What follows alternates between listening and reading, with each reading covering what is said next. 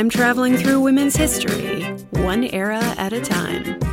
I'm Kate Armstrong. It's 1861, and Army Private Franklin Thompson is lining up for the surgeon's inspection. His hands are sweating. He's nervous. This exam is the only thing standing between him and adventure as a Civil War soldier. Some people say the inspectors ask recruits to strip for their medical exam. Will Frank have to? He must be holding his breath as the doctor goes to touch his small, unusually soft hands. Because Franklin Thompson isn't a man, but a woman, trying to claim a place in the greatest conflict of the age. Sarah Emma Edmonds did many wild and adventurous things. She ran away from home as a teen and lived for years as a man, making her own way through the world. She served 3 years in the Union Army, nursing, fighting, and spying, then wrote a best-selling book about it all. Later, she became one of the only acknowledged women soldiers to get a pension for her military service. In a time when a woman's role was fixed and certain, she lived on her own terms, no matter what it cost. Grab your best suit, a Bible, and some very small boots. Let's go traveling.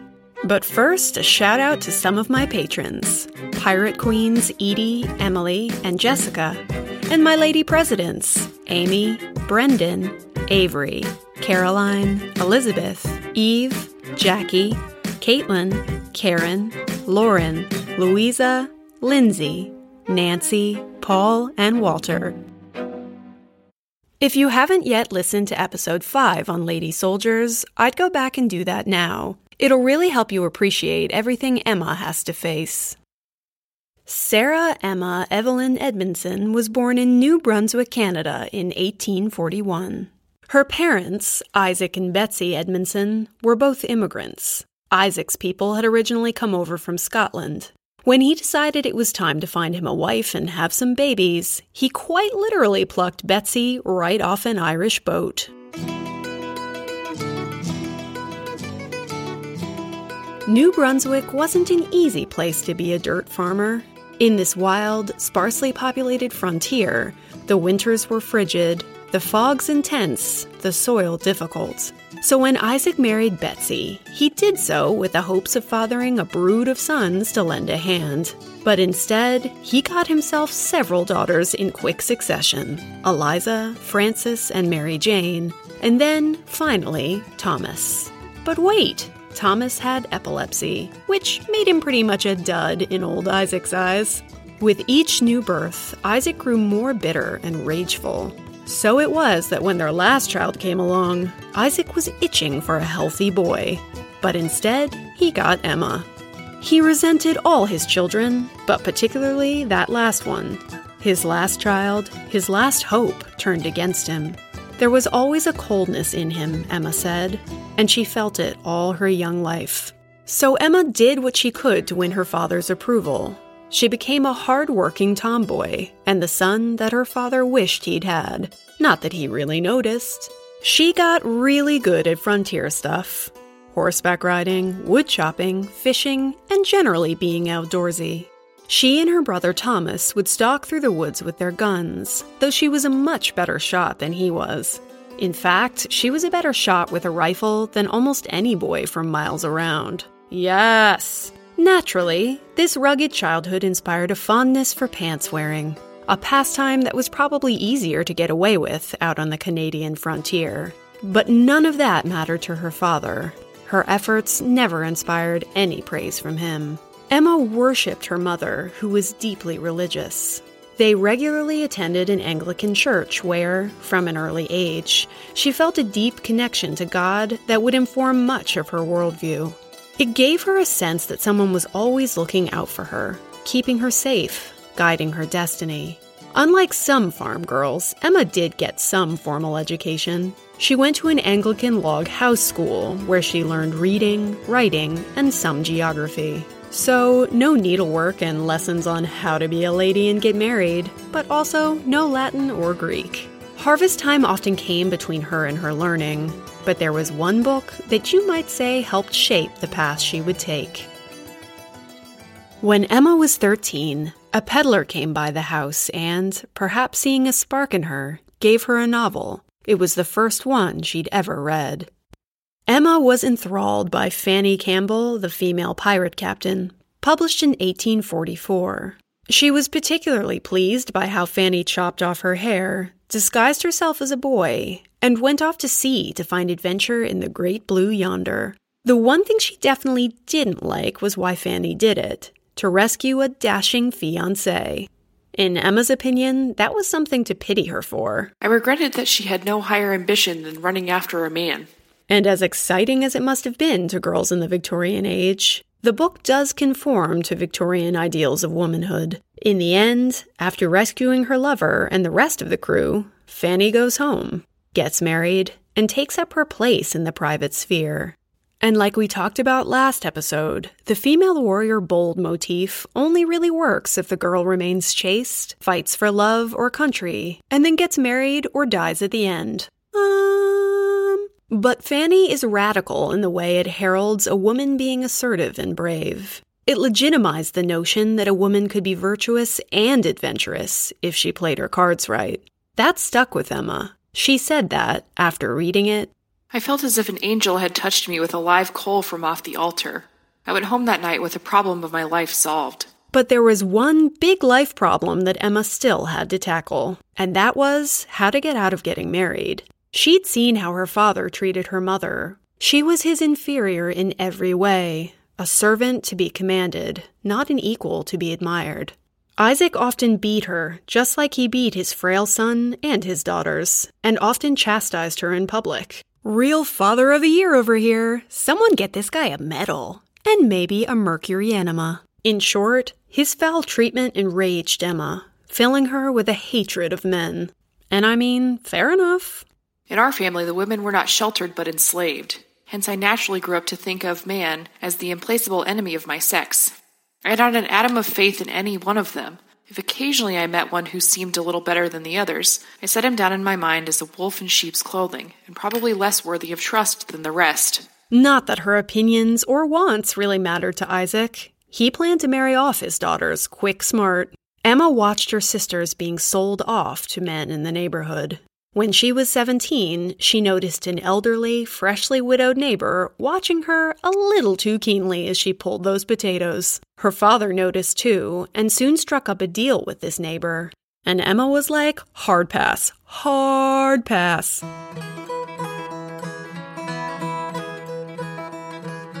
We don't know how Emma actually made her escape. Perhaps her mother helped her. Perhaps it was a family friend. All we know is that she did it, and that dear old dad pursued her.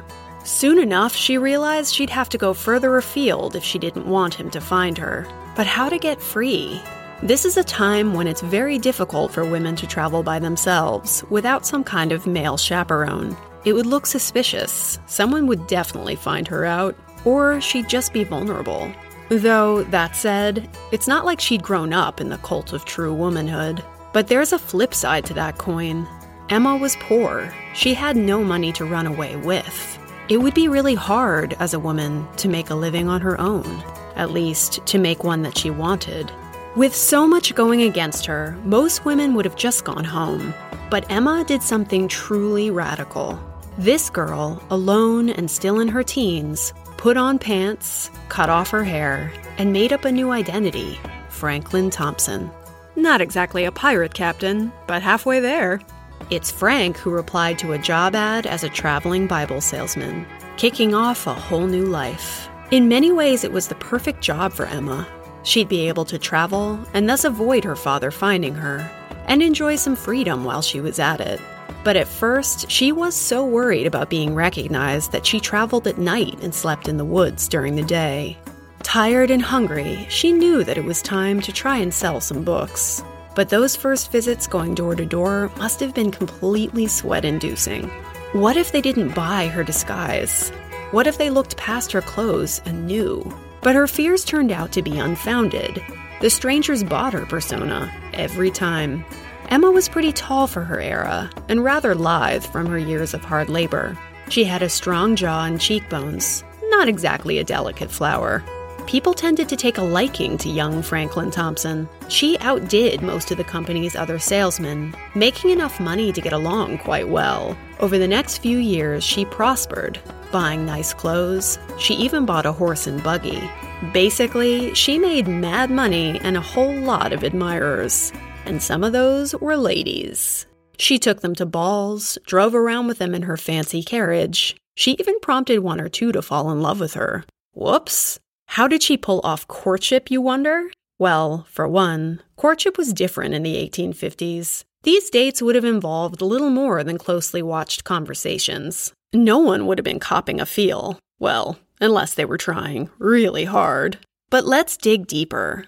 Why would Emma call that kind of attention to herself when impersonating a man was illegal? And when we can be pretty sure, given what happens to her later, that she's not same-sex inclined. I mean, it wasn't very often that such laws were enforced, but there was the risk that she'd be sent home to Isaac, which must have scared her more than anything else. Plus, it must have taken a toll on her soul to live a lie like that. She would never have been able to be fully relaxed or fully honest. So why take ladies out on the town? Why continue to live as a man at all? Well, perhaps because she missed her sisters, yearned for the female company she'd been surrounded by all her life. Or maybe it was because it turned out that life as the enemy was just a little too sweet to give up. But her fortune didn't last forever. Emma somehow lost all of her money, left with nothing but her sample Bible and one gold pocket watch. Who even knows what happened to that fancy carriage? Broke, she struck down south for Hartford, Connecticut, home of the Bible publisher whose books she'd been selling. It was an epic journey that involved walking through feet of snow, cold and hungry, hitching a ride on the occasional horse sleigh. By the time girl arrived in Hartford, she was, as she put it, a stranger in a strange country, a fit subject for a hospital, without money, and without friends. She sold what remained of her valuables, rented a room and a new suit of clothes, took a nap, and trotted off to Hurlburt and Company. She introduced herself, as Frank Thompson, of course, and then... Almost in the same breath, I asked them if they had any use for a boy who had neither money nor friends, but who was hard to beat on selling books. They laughed a good, hearty, manly laugh. And so they hired her. She traveled back and forth between Canada and the U.S. for a while, selling books with great success. During 9 months in Nova Scotia, she earned back all of her lost money and then some, and even managed to squeeze in more than one date, though some of them had occasionally awkward consequences. She wrote later that she came pretty close to marrying a girl in Nova Scotia. Being fine comes at a price, you know? During that time, she earned over $900. That's $100 a month. Compare that to the $8 to $10 she would have earned as a domestic servant, and you can see how she got over her scruples real quick. From there, she traveled west, eventually landing in Detroit and then Flint, Michigan. She was there in 1860 when the call to arms from President Lincoln came. A war was starting, and she watched as many of her friends joined up amidst the patriotic fervor. Emma found herself at a crossroads. She was Canadian and a woman, and thus wasn't required in any way to stay and fight. But she believed in the Union, and she was against slavery. What part could she play in what she called this great drama? Should she volunteer as a female nurse or join up as a soldier? If she signed up as a woman, she'd have to give up Frank Thompson. And she'd been him for so long, living the best years of her life. Frank would see a lot more action than Emma would, and a lot more freedom. And because she'd been living as a man for a while, she would have felt the same pressure to join up as the rest of them. There was a lot of it going around. The question was she willing to take her deception to that level? Under the scrutiny of the U.S. Army, would she even be able to pull it off? As a devout Christian, the whole Frank versus Emma issue must have been a thorny one. So she prayed on it. I was not able to decide for myself, she said. I carried this question to the throne of grace and found a satisfactory answer there. And 19-year-old Emma decided it was God's will that she join up. It was probably the throne of grace she was thinking of as she stood nervously in line at Fort Wayne in Detroit, waiting for the doctor to examine her. As we discussed in our last episode, these exams weren't often very thorough, though they were supposed to be. Government regulations said that. In passing a recruit, the medical officer is to examine him stripped, to see that he has free use of all his limbs, that his chest is ample, that his hearing, vision, and speech are perfect. And so on. But so many people were joining up so quickly that they often involved nothing more than a few taps and bumps, clothes left on. The army needed bodies, functioning eyes, some teeth, and enough fingers to pull a trigger. But Emma didn't know that.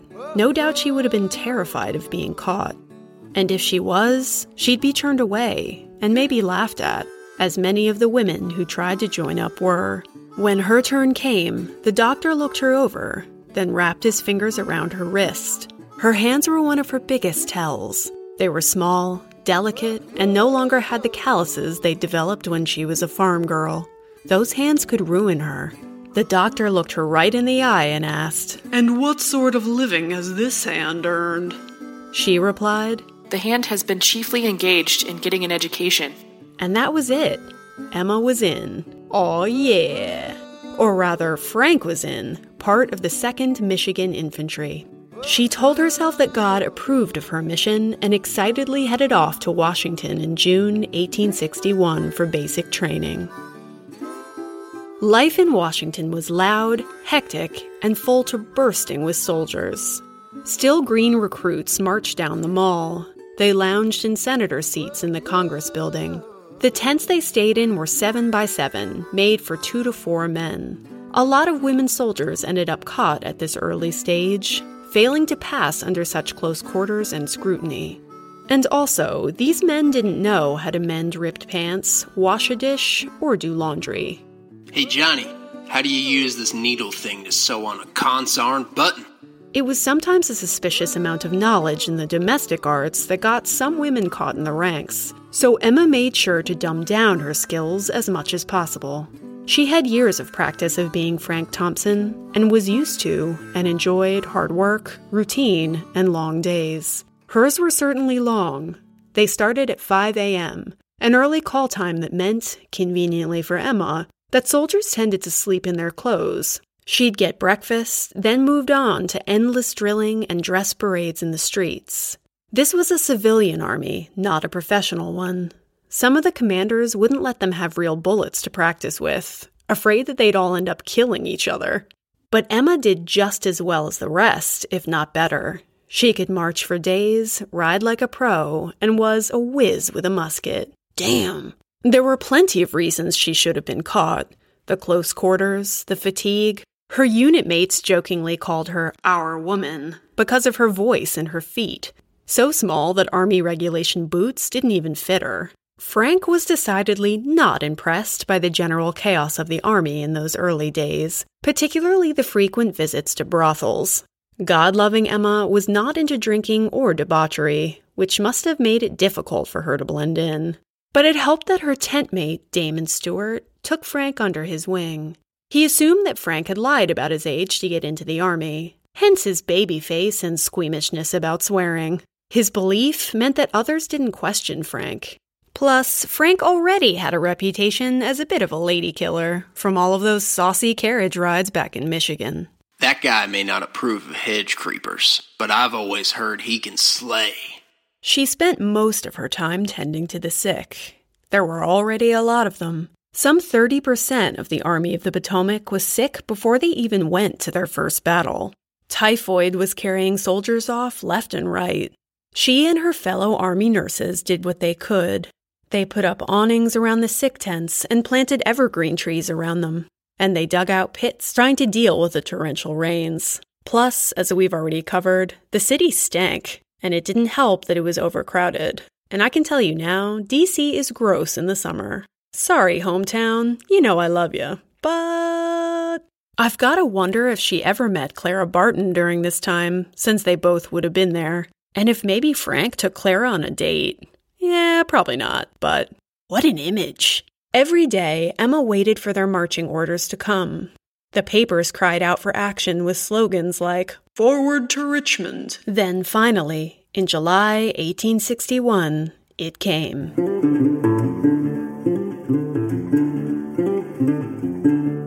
The army set off with much music and fanfare, but she was dismayed by what became apparent on their first march to Manassas, Virginia. That even after months of drilling, the army was still a big, disorganized mess. They broke ranks, wandering off to pick blackberries, and stopped frequently to take off their still not broken-in boots. The army had roughly 33 miles to travel. Back in our century, by car, this would take us less than an hour. But it took the army several days. Picture a bunch of office workers strapping on heavy packs and heading down the Appalachian Trail with almost no training whatsoever. By the time they got to the field of battle, they were sunburned, parched, and tired. But they were also excited. This was it, at last, their chance to win the war. Because remember, at this point, nobody really knew what they were in for. Spectators drove for miles around to watch the first Battle of Bull Run. They even brought picnic baskets. What should we do this Sunday, darling? I know. Go watch people be shot. Everyone thought this war would be one battle and done. Little did they know the shitstorm that was about to hit them. But hit them it did. Emma watched as men got mown down, officers and privates and helpers alike.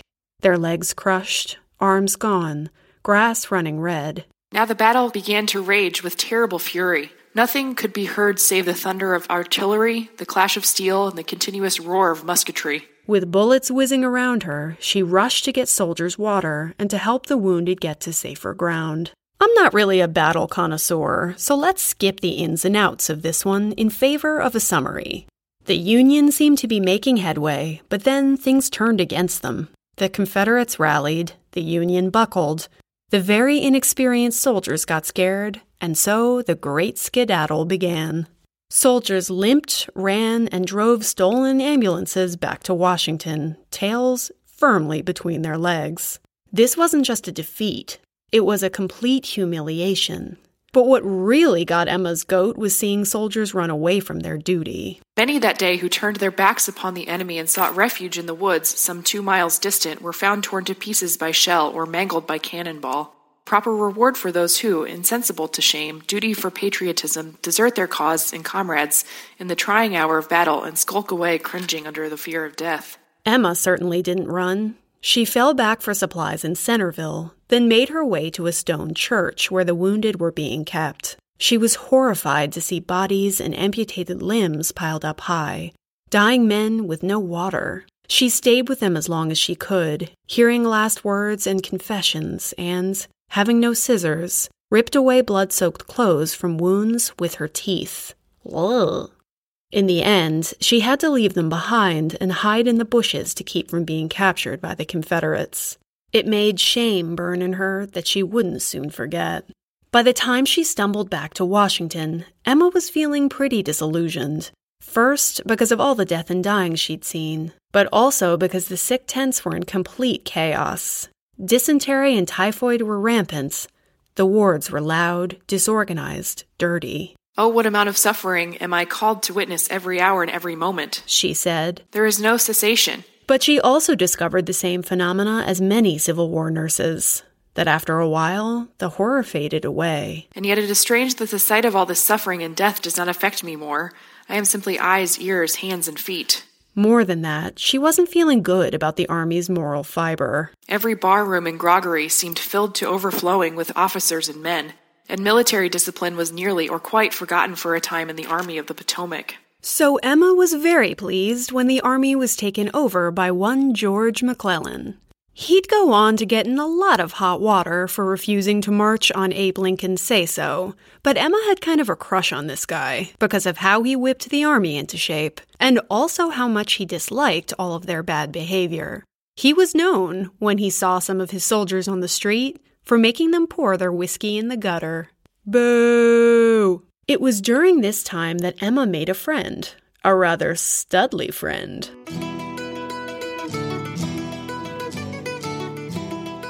Private Jerome Robbins was also part of the 2nd Michigan Infantry, though a different company than hers. When they met, he was visiting a wounded friend where Emma was working, and they struck up a conversation that lingered on. They found they had much in common. They both loved learning and debating, God and General McClellan, and hated the immoral way so many of the soldiers in camp acted. Their friendship was a fast and deep one. They could easily talk for hours, like they'd known each other for years. Emma had long ago sworn off men, but there was something special about Jerome. Apparently he was taken with her as well. He wrote in his diary about having pleasing conversations with Frank Thompson, of being impressed by his nursing skills. He is an assistant in the hospital, he wrote, and I think well able to win and repair the hearts of those about him. But he knew that there was something about Frank that he wasn't quite getting. A mystery seems to be connected with him. Hard to name. Jerome made excuses to make frequent visits, sometimes multiple times a day. By November, Jerome became a steward there. They were joined at the hip, going to prayer meetings in the evenings, talking under the stars, taking long walks. Before long, they were even taking joint naps. I arose greatly refreshed, Jerome said, after a good sound sleep on a couch with my friend, Frank Thompson. Amidst all the chaos and the violence, Jerome became a safe harbor for Emma. She longed to tell this kindred spirit who she really was, but she was afraid to. What if he rejected her? What if he turned away, disgusted, never to return? There was another complication, too. Jerome had a girlfriend back home named Anna. He talked quite openly about his love for her. While Emma simmered with awkward feelings she didn't really know what to do with. But there was definitely something between them. Emma couldn't lie to him anymore. One day, they walked together out onto Long Bridge. Her heart must have been pounding as she told him everything. About her family, her father, her run away from home. She couldn't have known it, but other secret soldier girls would go on to profess their love to friends in the army. And some of them do find that their love is returned. But some men, when they discover a woman amongst them, tattle and get them kicked out of the army altogether. This meeting was a very high-stakes one for Emma that could answer her hopes or end in tragedy. It probably won't shock you to know that this little interview didn't go the way she hoped. Emma never wrote about this encounter, at least that we know of, so we can only imagine how she felt. But Jerome wrote many pages in his diary about it. My friend Frank is a female, he wrote. I won't say that it is not strange to me. How sad is the reaction, which often occurs when we think we have friendship in exchange for friendship, and find that friend differing so widely from our own natures. Oh, Emma, I'm just really cringing for you right now. Jerome wrote for several pages about the interlude, his handwriting gone frantic and cramped. He underlined several words, among them heart, her, feelings, real. The entry makes it clear that it was a heated exchange, and that they both left it upset and angry. Perhaps a knowledge on her part, he wrote, that there is one in a Michigan home that I do regard with a special affection, creates her disagreeable manner. Well, that's rude. But we can't judge Jerome too harshly. He'd been lied to by a friend, felt betrayed by her, and in a way that very much went against the Victorian era's mores and expectations for what a woman should be. Days passed, and Jerome didn't turn Emma in. From then on, he only wrote about her in his diary as Frank. It was dangerous knowledge to have. Men had been court-martialed for helping women disguise their sex. But he must have known it was dangerous for her as well, and in the end, he kept her secret. We don't know exactly what his feelings were for Emma, but it's clear he felt confused about them. He writes about missing Frank and wanting to talk to him. Frank seems somewhat displeased about something. I'm very sorry, but guess it won't last. Wishing that things between them weren't so strained. Suffice it that our confidence in each other is bound by Christian love, and I may hope some future time, when better convenience allow, a few leisure moments will be given speaking of this friendship as one of the greatest events of my life. But Emma didn't know that. She was just mortified. Her only true friend had turned away from her. So she kept busy with nursing at another hospital and tried to avoid him at all possible cost.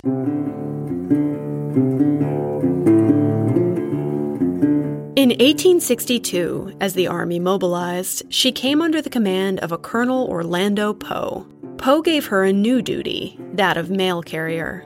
She got this job, Poe said later, because she was effeminate, and because he didn't want to take any strong-looking soldiers from the fighting ranks. Okay, Poe. Regardless, being a mail carrier was an important job. The only way to spread the word quickly was by letter or by telegraph, which most soldiers wouldn't have had access to, and sometimes just wasn't available, and Emma knew that. It was nothing short of a calamity for a heavy mail to be captured by the enemy. It was also a dangerous duty. Mail carriers were often overtaken by the enemy and shot. But being so good at riding, she excelled at it. She even named her horse. Frank, of course. Oh, Emma. The army made their way by steamer boat and marching through mud, down to the Virginia Peninsula. Emma would ride Frank out to neighboring farms and houses, trying to produce food for the army's ever-dwindling supply. It was in this way that she met with a bit of a misadventure. At one house, a woman came to the door and invited Emma in, rather cordially given the circumstances. As she meandered through the house, supposedly gathering supplies, Emma knew that something was off. I looked at her. She was trembling violently and was pale as death. But the woman gave her the supplies, and Emma got back on her horse. And so it was that the woman shot her. Well, she missed, but barely. Emma didn't think, she just reacted. She got out her pistol and shot the woman right through her palm. The woman, shrieking, tried to run away, but Emma tied her hands and led her back to camp. She did feel bad, though, so she let the woman sit on Frank for a while. But still, she told her in no uncertain terms that if she uttered another word or screamed, she was a dead woman. Damn, Emma. Apparently, Emma's captive ended up becoming a nurse for the Union Army. They called her Nellie, and she and Emma worked side by side for a while. Bit bizarre. It turned out that one of the Union's head detectives, Alan Pinkerton, needed help with his spying network. He needed to find some new recruits who could lie, pretend, be patient, cunning, and discreet. It was a very dangerous task. Men had been hanged for it.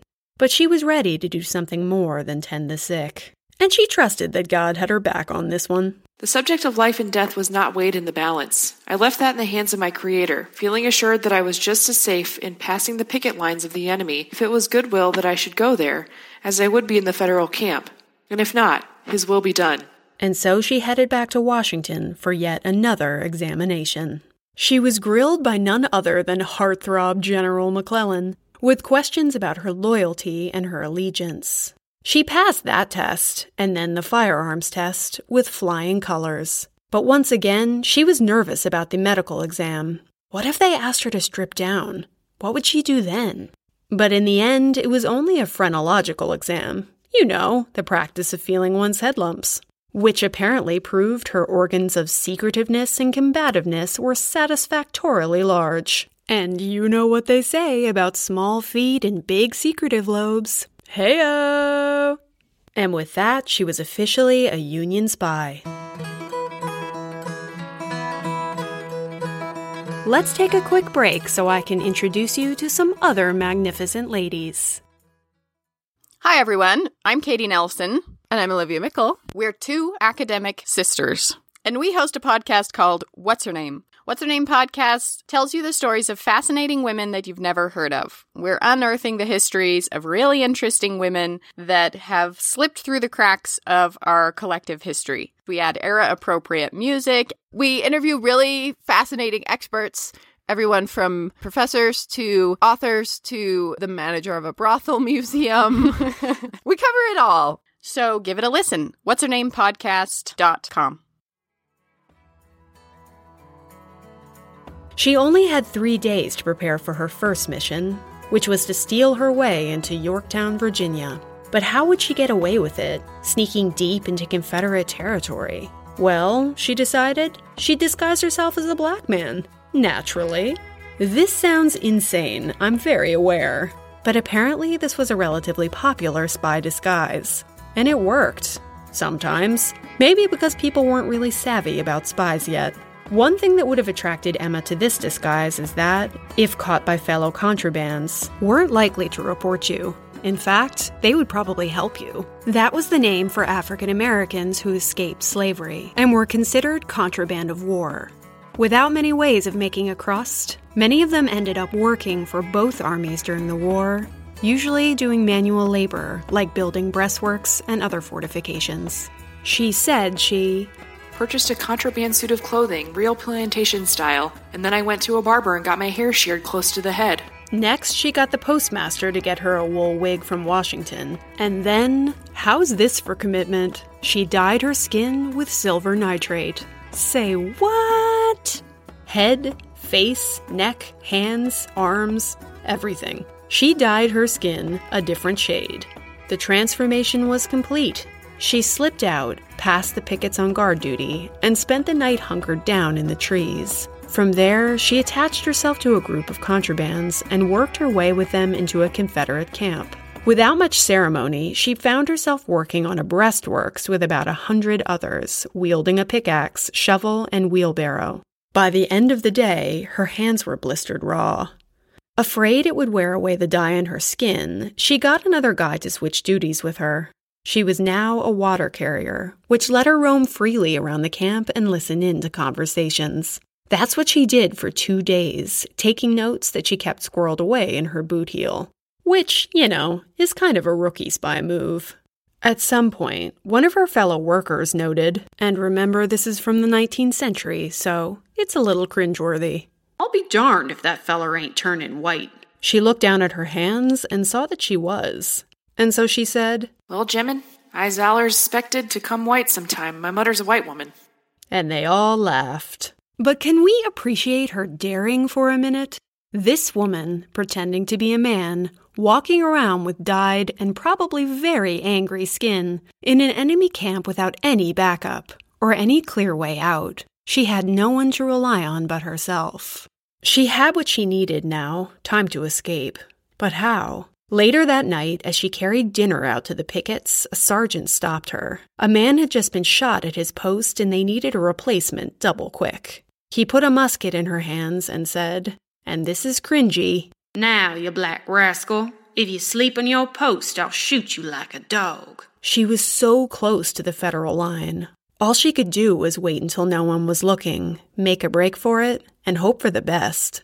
As rain started coming down, washing over her skin, her disguise melted away in earnest, and she snuck away into the night with her gun. In the morning, tired and silver nitrate streaked, she convinced the federal pickets to let her back into home base. Success! She changed back into her uniform and, blistered and maroon-colored, went to report her intelligence to the higher-ups. And how did she feel about sleeping in the woods and narrowly escaping death? I'm naturally fond of adventure, a little ambitious, and a good deal romantic, and this together with my devotion to the federal cause made me forget the unpleasant items not only endure but really enjoy the privations connected to my perilous conditions. During her time in the Army, Emma would go on several more spying missions, dressed as everything from an Irish peddler woman with a dubious accent to a Southern male civilian. Though she often paid a price for going off-grid without any backup. Once, she got lost in the swamps around the Chickahominy River and was so weak with fever and hallucinations that she lay there alone, without food or proper shelter, for days. It was, without question, one of her very roughest nights, and one whose consequences would follow her later. There I was, all alone, surrounded by worse, yes, infinitely worse than wild beasts, by bloodthirsty savages who considered death far too good for those who were in the employment of the United States government.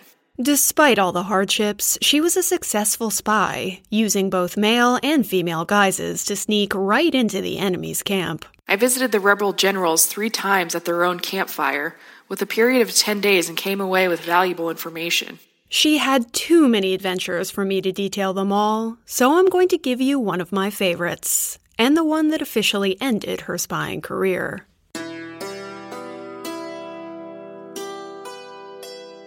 She dressed up as a Southern civilian boy, going door to door to find eggs and butter for the Army, but really, she was trying to root out Confederate plans and guerrilla cells. At one house, she found herself crashing a wedding. The bride was a widow whose husband had been killed a few months back. I mean, when pickings are growing increasingly slim, you have to snap up whoever you can, am I right? The groom in question was a Confederate captain, tall, handsome, and a little too keen for Emma to join up. See here, my lad, he told her. I think the best thing you can do is enlist and join a company which is just forming here in the village and will leave in the morning. We're giving a bounty to all who freely enlist and are conscripting those who refuse.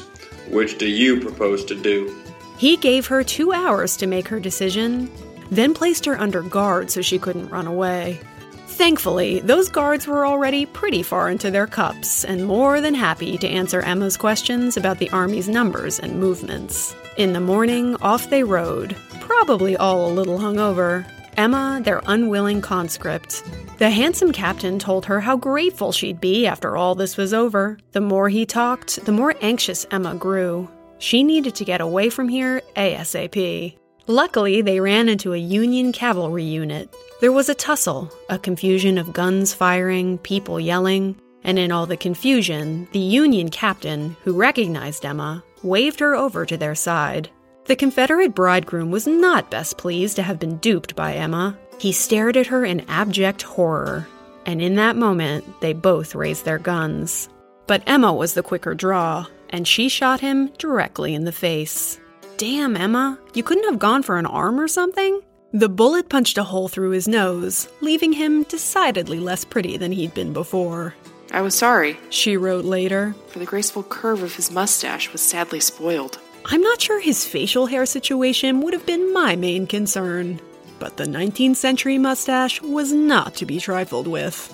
When she wasn't spying, she was mail carrying or nursing at the battlefields. During the Battle of Gaines' Mill in May 1862, as the army retreated, Emma found herself riding to the nearby hospitals to try and help evacuate staff and patients before the Confederates could take them prisoner. It was at one of these that she once again found Jerome. She urged him to leave with her, but he wouldn't abandon his patients. She must have begged him to come.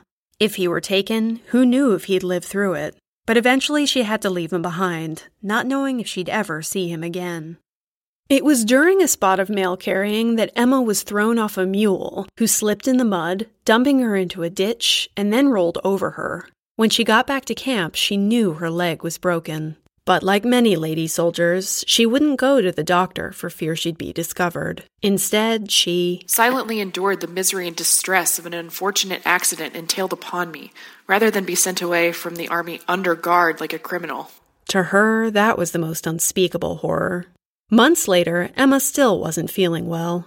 She could feel herself bleeding internally. But at least she knew where Jerome was. He'd been captured, but treated well, sent to Camp Parole in Annapolis. They wrote letters back and forth, some 11 of them from her and 8 from him. That's more letters than he wrote to his girlfriend. Just saying.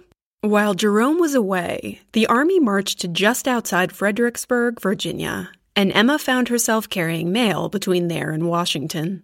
It was probably during one of these jaunts that she met the extremely tall, extremely Scottish, extremely dapper 26-year-old Lieutenant James Reed.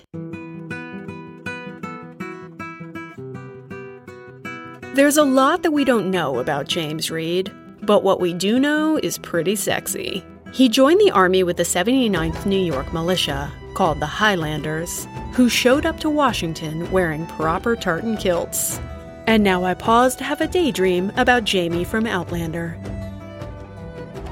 He was very unlike her friend Jerome, tall, fair-haired, and blue-eyed, loud and dashing, and married, but he impressed her nonetheless. When she arrived back at camp, she found the army unhappily sitting in snow and mud, waiting for orders. The army was either going into their winter quarters or taking Fredericksburg from the Confederates. Burnside's staff told him it was a bad idea, but off capturing, the army went. Several of our lady friends got to watch this particularly horrid battle, including Clara Barton and our surgeon friend, Mary Walker. After days of heavy fighting, Emma learned that Colonel Poe had lost his aide-de-camp. She volunteered to step in wearing full military regalia. She rushed up and down the lines with him, carrying messages and dodging bullets. A fellow soldier said that she went with a fearlessness that attracted the attention and secured the commendation of field and general officers. But she also saw many awful things that seared themselves into her memory. She saw a man commit suicide on the field, and another shoot himself in the leg so he could get out of fighting. It was horrible to watch thousands of soldiers rush the city only to fall down in rows. And there, in the field, she saw a face that she knew. We're not completely sure if it was James Reed, the fiery Scotsman, but it might have been, and we sure hope it is. She pulled him off the field, gave him opium and whiskey, and soon he was riding back off into the field, leaving her to watch longingly, lustily, after him. Meanwhile, Jerome was finally being released from camp parole in December and making his way back to the army. He looked around camp for Emma, but couldn't find her anywhere. When he did, he thought they'd have a jolly reunion. Good friends, close confidants. Who knows, maybe they could even be bunkmates. No, wait. Emma already had one, and he was tall, good-looking, and Scottish. Awkward! To be fair, we don't know what their relationship was, but we know that it was close. Quite close, according to her old flame Jerome. Have not had a very long chat with Frank, and I feel quite lonely without him. But I suppose he enjoys his tent mate. Reed seems a fine fellow, and is very fond of Frank. At this point, the army was tucked in for the winter, so soldiers didn't have a lot to do. Emma was a Christian woman, but still, as the months went by, he wondered what they talked about in that tent of theirs. When they all hung out, he made sure to mention his sweetheart Anne whenever possible. He must have done so quite a lot, because while away collecting mail, Emma sent Jerome a letter. Not one from Frank, tellingly, but signed, for the first time, with her real name. Dear Jerome, in the first place, I will say that I am happy to know that you are prospering so well in matters of the heart. In spite of the ridicule which sentiment meets with everywhere, I am free to state that upon the success of our love schemes depends very much of our happiness in this world. Dear Jerome, I am in earnest in my congratulations and daily realize that had I met you some years ago, I might have been much happier now. But Providence has ordered it otherwise, and I must be content. I would not change now if I could, if my life's happiness depended on it. I do not love you less because you love another, but rather more for your nobleness of character displayed in your love for her. God make her worthy of so good a husband. Your loving friend, Emma. Whew, steamy. In talking about this potential love triangle, I don't mean to trivialize Emma's accomplishments, or even to imply that she was having a wild time in camp. Though frankly, I hope she was. She deserved to have some fun and companionship between her bouts of malaria and shooting off mustaches. But I find their presence in her story fascinating. We already know that Jerome knew her secret, and that he had some complicated feelings about it. And, I imagine, about developing such a close friendship with a woman, which probably completely defied many of his notions about the fairer sex. But it also makes me wonder whether or not James Reed knew her true identity. Did he become a confidant for Emma? Someone to be herself with as she grew increasingly lonely and weary of a soldier's life? Or had she gotten so good at playing Frank that James never knew, even in such close confines? We'll never know, but it's an interesting thing to ponder. During these idle months, a story spread through camp like wildfire. A Union soldier had actually given birth in the field. Emma must have listened to the gossip keenly. The rank-and-file soldiers weren't mad about it. They admired the woman, although there was much tittle-tattle about who the father was. Her tent mate, probably. If Emma was doing anything steamy in her tent, this might have given her pause. Meanwhile, she'd grown tired of muddy marches and the Army's rotating carousel of commanders. They sure were no McClellans as far as she was concerned. The Weather Department is in perfect keeping with the War Department, and policy being to make as many changes as possible, and every one worse than the last. Things around her were changing, too. Orlando Poe, her boss and mentor, had his commission ending, and the dashing James Reed resigned to take his sick wife back to Scotland. Many of the friends she'd made early on in her 3 years of service had gone home or were about to. Plus, the malaria from her time in the swamps had come back calling. She lay in her tent all day, suffering fevers, cramps, and hallucinations. Malaria's no joke, you guys. Her emotional scars were also catching up with her. One day a shell exploded in camp, and it turned her, as she put it, into a poor, cowardly, nervous, whining woman. She missed her family. She missed home. She was just tired. I think I realized in those hours of feverish restlessness and pain, the heart yearning for the touch of a mother's cool hand upon my brow, which I had so often heard the poor sick and wounded soldiers speak of. Through it all, Jerome nursed her. By night, he wrote entries that seemed both worried and a little jealous, peeved that his good friend had given her friendship to someone else. How strange are some of the incidents of life. It is unpleasant to awaken to the conviction that one dear as a friend can forget in their selfish interest that others may not be void of the finer sensibilities of the human heart.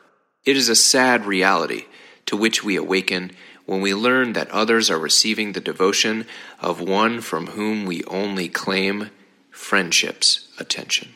Emma tried to get a medical furlough, but was knocked back. Finally, there was only one option left to her. She had to desert. Around April 17th, 1863, Franklin Thompson vanished from the Army. Deserting was a dangerous proposition. You could be hung for doing such a thing, and in most people's eyes, it was very shameful. But Emma didn't see it that way. I never for a moment considered myself a deserter, she said. I left because I could hold out no longer. But it seems she left a bit of a mess behind her. Before James Reed left the Army, just a few days after Emma did, he paid a little visit to Jerome's tent. They had some words. We don't know what they were, but let's pretend they went something like this. I miss Emma. In my bed. Take that back, you horrid Scottish specimen. Ach, you're just jealous 'cause she likes my kilt, laddie. At any rate, Jerome was angry. He'd been her friend, nursed her through illness, kept her secret, and told her all of his. Frank has deserted, for which I do not blame him. Yet he did not prepare me for his ingratitude and utter disregard for the finer sensibilities of others. Of all others whom I trusted as friends, he was the last I deemed capable of the petty baseness which was betrayed by his friend Reed. I think Jerome is being a little bit precious, to be honest.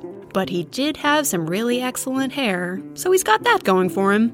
The secret about Emma was out, and a lot of people were talking about it. We have been having quite a time at the expense of our brigade postmaster, Soldier William Boston wrote. He turns out to be a girl, and has deserted when his lover, Inspector Reed, and General Poe resigned. She went by the name of Frank, and was a pretty girl.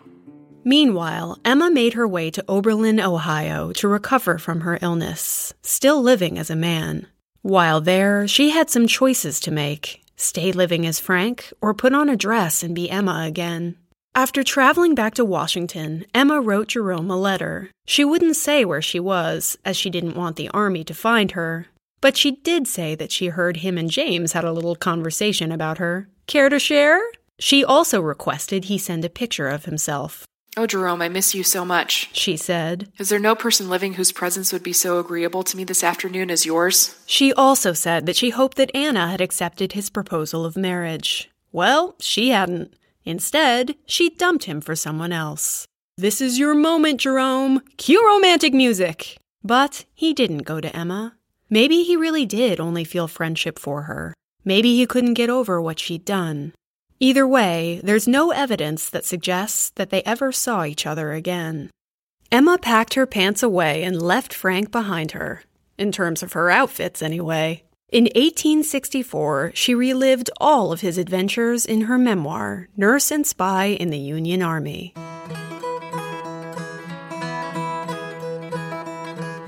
She used her own name to publish, Emma Edmonds, but neglected to name her male alias. After all, Frank Thompson had deserted the Army, and the war was still ongoing.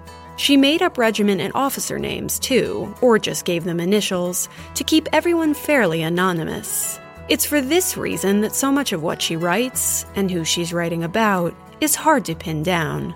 Later, she freely admitted that her book was part fact, part embellishment, drawn from other people's experiences as well as her own. But the underlying story checks out, and there's no reason to doubt Emma, adventures with silver nitrate and all. The book was an overnight success. Turns out people were thrilled to read about a secret lady soldier. Unlike our friend Loretta Velasquez from last episode, who wrote in her memoir about her many romantic conquests and generally gave no damns about it, Emma's memoir stuck closely to the narrative arc of adventure books of the era. While she didn't join for a man like Fanny Campbell, pirate captain, she sticks to the female warrior bold motif by underlining her patriotism. Disappointingly, the book gives not even one good whiff of Scottish romance. Maybe because she thought that was what an adventure story featuring a female protagonist had to sound like. Maybe she was just very conscious that her wearing pants and going off to war were already going to ruffle feathers, and didn't want to get too many panties in a twist. Either way, she was careful to paint her adventures in a clean, chaste, patriotic light. And as her publisher wrote in the book's foreword, perhaps she should have the privilege of choosing for herself whatever may be the surest protection from insult and inconvenience in her blessed, self-sacrificing work. The book sold some 175,000 copies. Uncle Tom's Cabin, the biggest, most explosive bestseller of the 19th century, sold 300,000. And what did she do with her newfound riches? Grab Jerome in a bikini and head down to Key West? Nope. She donates all of the proceeds directly to the Christian Commission and the Sanitary Commission to help wounded and veteran soldiers. She even dedicates the memoir to them. Imagine handing over that much money, a rare windfall for a woman at the time, and to a cause that you'd already given so much to. It tells us more about Emma than her book ever could. After that, she joined up with the Army again, this time as a volunteer female nurse, which is how she served out the rest of the war. After that, she went home to visit her family. Both of her parents had passed away, but she was able to see her sisters and roam the woods with her brother. But it wasn't long before she grew restless, and no wonder. On the way back to Ohio to finish the college classes she'd started there, she found Linus Seeley, a fellow Canadian she'd met during her time nursing in Harper's Ferry. Turns out they had a bit of a spark between them. He accepted her for who she was completely, even with everything she'd done during the war. They tied the knot in Ohio in 1867. By all accounts, it was a happy marriage. But what must it have felt like for Emma to go from spy and freewheeling soldier to devoted domestic wife? She wrote later, Well, you know how the census takers sum up all our employments with the two easily written words married woman. That is what I became, and of course that tells the entire story. And Emma was content to leave her story at that. At a time when many women were touring the country, giving dramatic reenactments of their time spying and fighting, she stayed quiet. While she was proud of her nursing, she seemed uncomfortable with all the spying, the lying, the scheming. What she'd done as Frank Thompson didn't all fit with her new life, so she did what many women soldiers did, left it behind her. She and Linus went on to have 2 boys, both of which died young, and a girl named Alice. By age 32, Emma's health wasn't great, in large part because of the malaria and injuries she'd suffered as a soldier. But she persevered. The couple adopted a pair of orphans, and then they moved to Louisiana to take up management of a home full of 67 more. These years were good ones for Emma. Much like our friend Clara Barton, she was always happiest when she was busy and giving back to others. But the muggy climate kicked up her old war wounds, and before long, she really wasn't feeling well. Misfortune followed. In 1880, her daughter Alice died, and with that, she'd lost all 3 of her natural-born children. She lay in a dark room for weeks on end, grieving for Alice. They moved to Fort Scott, Kansas for a fresh start. Many war veterans were also living there, with health complaints from their time in service. And before long, Emma realized they were all getting pensions. That sounded nice and fair. She thought she should be getting one too.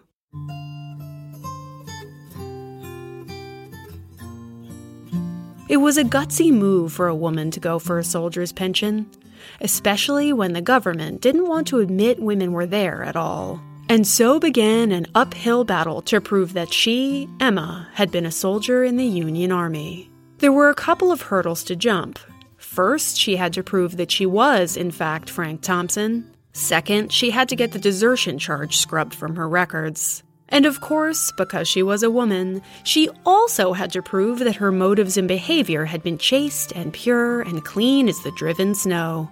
A male soldier could drink himself silly and go to brothels to his heart's content, and he'd still get a pension for serving. But a woman in camp sleeping next to other soldiers was probably a prostitute, or a deviant, or a spy, or all three. And so she had to clear Frank's name while also clearing hers. Because, as my friends over at Queen's podcast would say, sometimes history's a bag of dicks. She sent a letter to Michigan's Adjutant General, John Robertson, asking for Frank Thompson's certificate of service and saying that she and Frank were the same. He wrote back that he'd be glad to do it, but she'd only used her initials in the letter. He'd need the writer's name in full. So when Emma wrote back, she wrote freely and for the first time. My full name is Sarah Emma Evelyn Seeley. I enlisted and served as Franklin Thompson in Company F, 2nd Michigan Volunteers. Now she had to get some witness statements. In an era with no digital paper trail, no selfies, and no geotags, this was a crucial step. She couldn't ask Jerome. She needed people who hadn't known her secret while she served, as she worried it would look sketchy and potentially scandalous, to provide ones from men who had known and said nothing. So she asked Mr. Hurlburt, the publishing friend who'd given Frank Thompson a job way back when. She also went to see her old tent mate, Damon Stewart. Remember that guy? She walked into his dry goods store in Flint, Michigan, and asked if he could tell her where Frank Thompson was. Are you his mother? He said, confused. No. His sister, perhaps. Someone came up behind them, so she picked up a pencil and wrote on a scrap of paper. Quiet. I am Frank Thompson. He was so shocked and delighted that he invited her over to his house to meet his wife.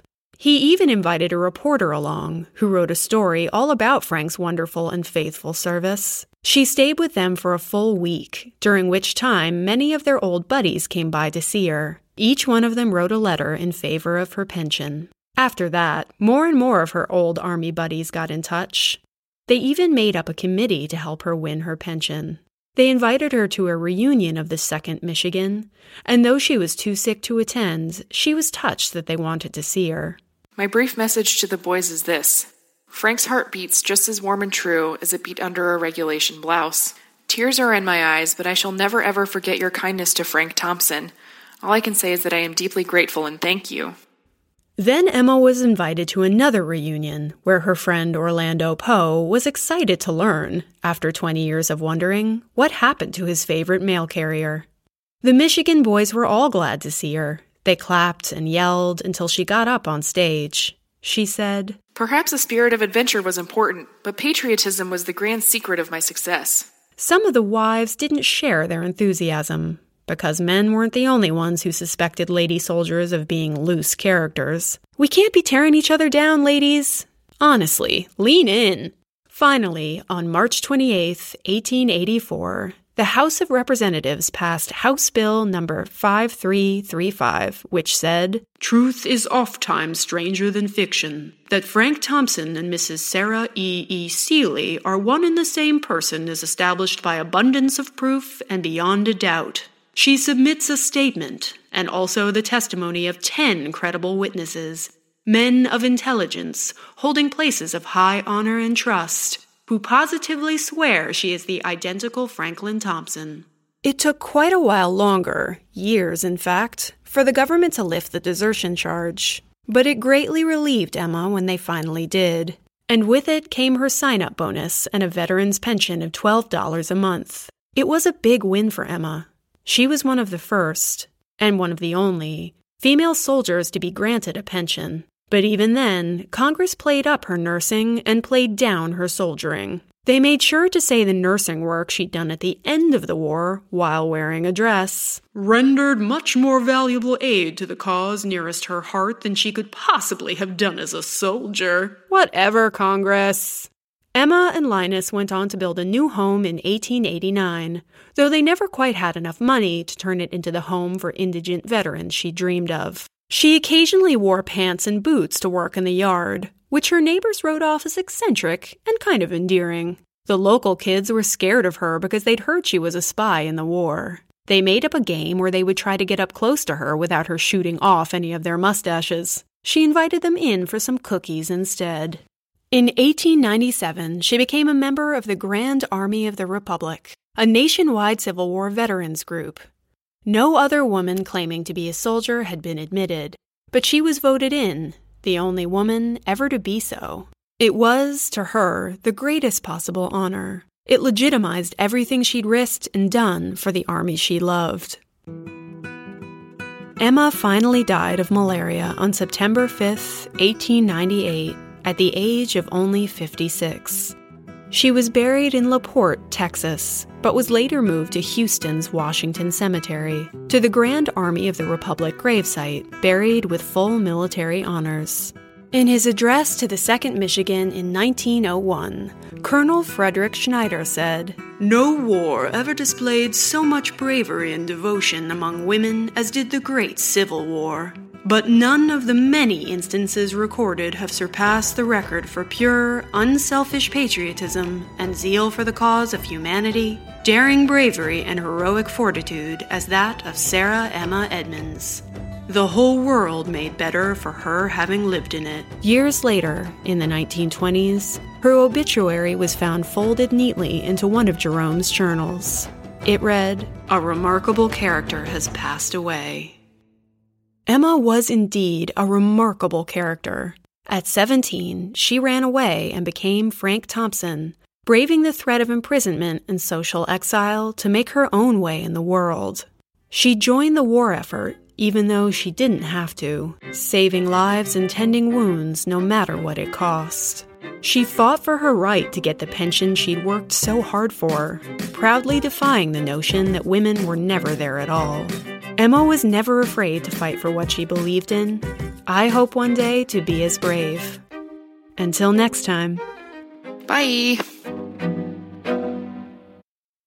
Thanks for listening to The Exploress.